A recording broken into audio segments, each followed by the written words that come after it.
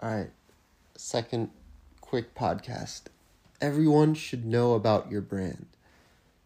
I get very frustrated when I see individuals who own a brand or a company and they are scared.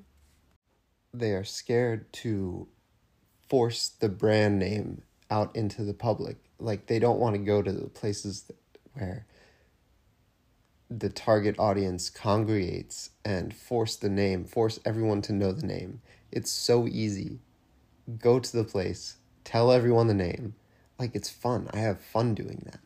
So when someone has a business, like, you should want to be like Nike. Everyone knows Nike.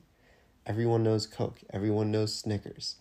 So I think people just are shy or don't think they deserve to have their brand name out. Nike doesn't deserve to have their brand name out. It's not even always the best product, but they did it anyway. So when you are trying to build your brand out, just force it. Like, make everyone know it. Make everyone around you know it. Everyone that you live with, everyone in your community should know the name of your brand. There's no point in trying to do anything else.